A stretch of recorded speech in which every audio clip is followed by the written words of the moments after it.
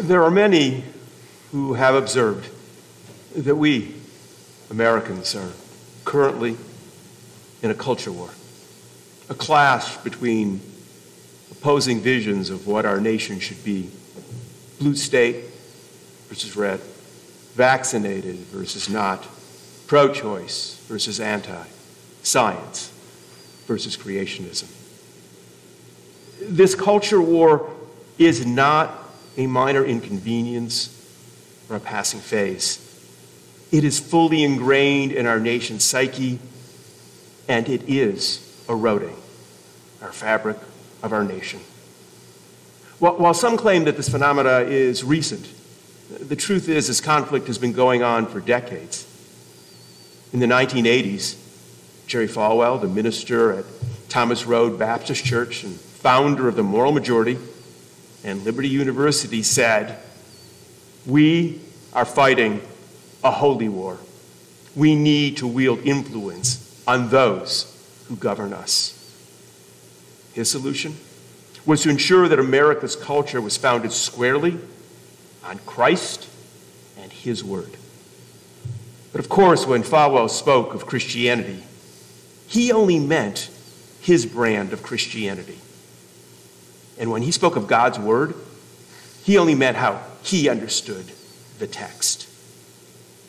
But be clear, when Falwell died, the crusade didn't end. That which he was a part of was picked up and is being championed by others. There are those in our nation, those who, through a twisted interpretation of our national history, claim that America was founded on biblical principles and is, in fact, a Christian nation. But no, nothing could be further from the truth. This ongoing injection of twisted American history and the imposition of narrow religious prejudice upon our nation are fuel to the culture war that we are now experiencing. These same people who teach a corrupted history of our nation, they're trying to turn our secular founders into religious zealots. They want to destroy what our founders created, the first truly secular nation in the history of the world. A nation premised on the idea that we the people, select who govern us. Not God, not God's appointee, not somebody who claims that they are channeling God's words, but we the people, in our wisdom and at times in our ignorance. It should be noted that their efforts didn't start with Jerry Falwell. All this didn't even start here in the United States. The culture clash that we are seeing is far older. The roots of it that are being played out across our nation didn't begin here in America. Rather, it began across the ocean when a lens grinder questioned the biblical text and rejected the notion of a God who manipulated or interfered in the affairs of our world. Yes, that lone voice was met with derision and anger. The leaders of the community were incensed, and in time, Spinoza was excommunicated from the Jewish community. He was placed in what is called in Jewish terms, chera. That's excommunicated. Let me read you a piece of the ban that they read as they were excommunicating him. It's written, "The chiefs of the council make known that having long known of evil opinions and acts of Baruch B. Spinoza, and learning more about the abominable heresies practiced and taught by him, and the monstrous acts committed by him, the council decides, with the advice of the rabbi, that said Spinoza should be excommunicated and cut off from the nation of Israel." That was in July 27, 1656, 365 years ago. And yet the hostility, the anger, and fear that Spinoza unleashed continues to reverberate throughout the ages, and we are hearing it and witnessing it even today. Spinoza, He was only 23 at the time of his excommunication. Spinoza was cut off from the Jewish people because of his ideas. His crime was so abominable, so heinous, that he wasn't even allowed to be buried in a Jewish cemetery. Spinoza should stand for us, not as someone to be shunned, but as somebody to be celebrated, a true hero. Spinoza was a quiet and gentle man by all accounts. Yet he challenged the power of religion and thus the power of the rabbis of his age. But know that his ideas didn't remain and were not limited to the Jewish community. Through reason and intellect, he challenged the prevailing Western worldview that was based upon myth, that was based upon superstitions of stories that defied common sense and required one to suspend logical thought. Spinoza challenged the notion of an interventionist deity that can manipulate the affairs of the world or contravene the laws of nature. Spinoza added nuance and sophistication to the religious conversation, asking people to understand the term God not as a personal deity, but as nature itself. Spinoza's ideas were so powerful, they began to break the hold that ancient religion held on the world at that time. And those who held power, those who controlled religion, feared for their future. They feared for their hold on power, the hold on the reins that controlled people's choices and that controlled people's options. In time, Spinoza's words spread from Amsterdam across Europe, serving in part to spark the Enlightenment and thus ultimately impacting our own nation. As the author Rebecca Goldstein observes, the Declaration of Independence, that extraordinary first drafted by Thomas Jefferson, softly echoes Spinoza. Spinoza, through reason, changed the world and offered all an alternative to the stuffy, static, superstitious-driven, infected worldview that claimed divine authority. Divine authority which sets limits on the inquisitive mind, that said nothing that contradicted the Bible could be true. Religious authority which held scientific discovery in check. It limited people's rights to live their lives of their own choosing. Spinoza, he asked people to open their mind to reason, to logical thought. It's reason, suggested Spinoza, that made each of us, every human being, a thing of inestimable worth and deserving of dignity and of compassion.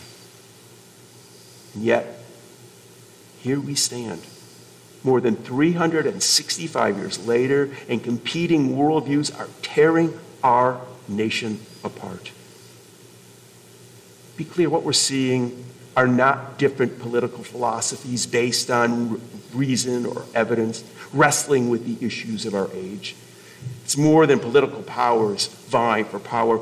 We are living at a time when a large swath of our nation has rejected logical thought and denies the evidence. A time when conspiracy theories motivate people's action in anti-democratic and anti-American ways. We see organizations fueled by rage and anger rather than reason. Politics has become the new religion, where ideological purity matters more than facts and more than evidence.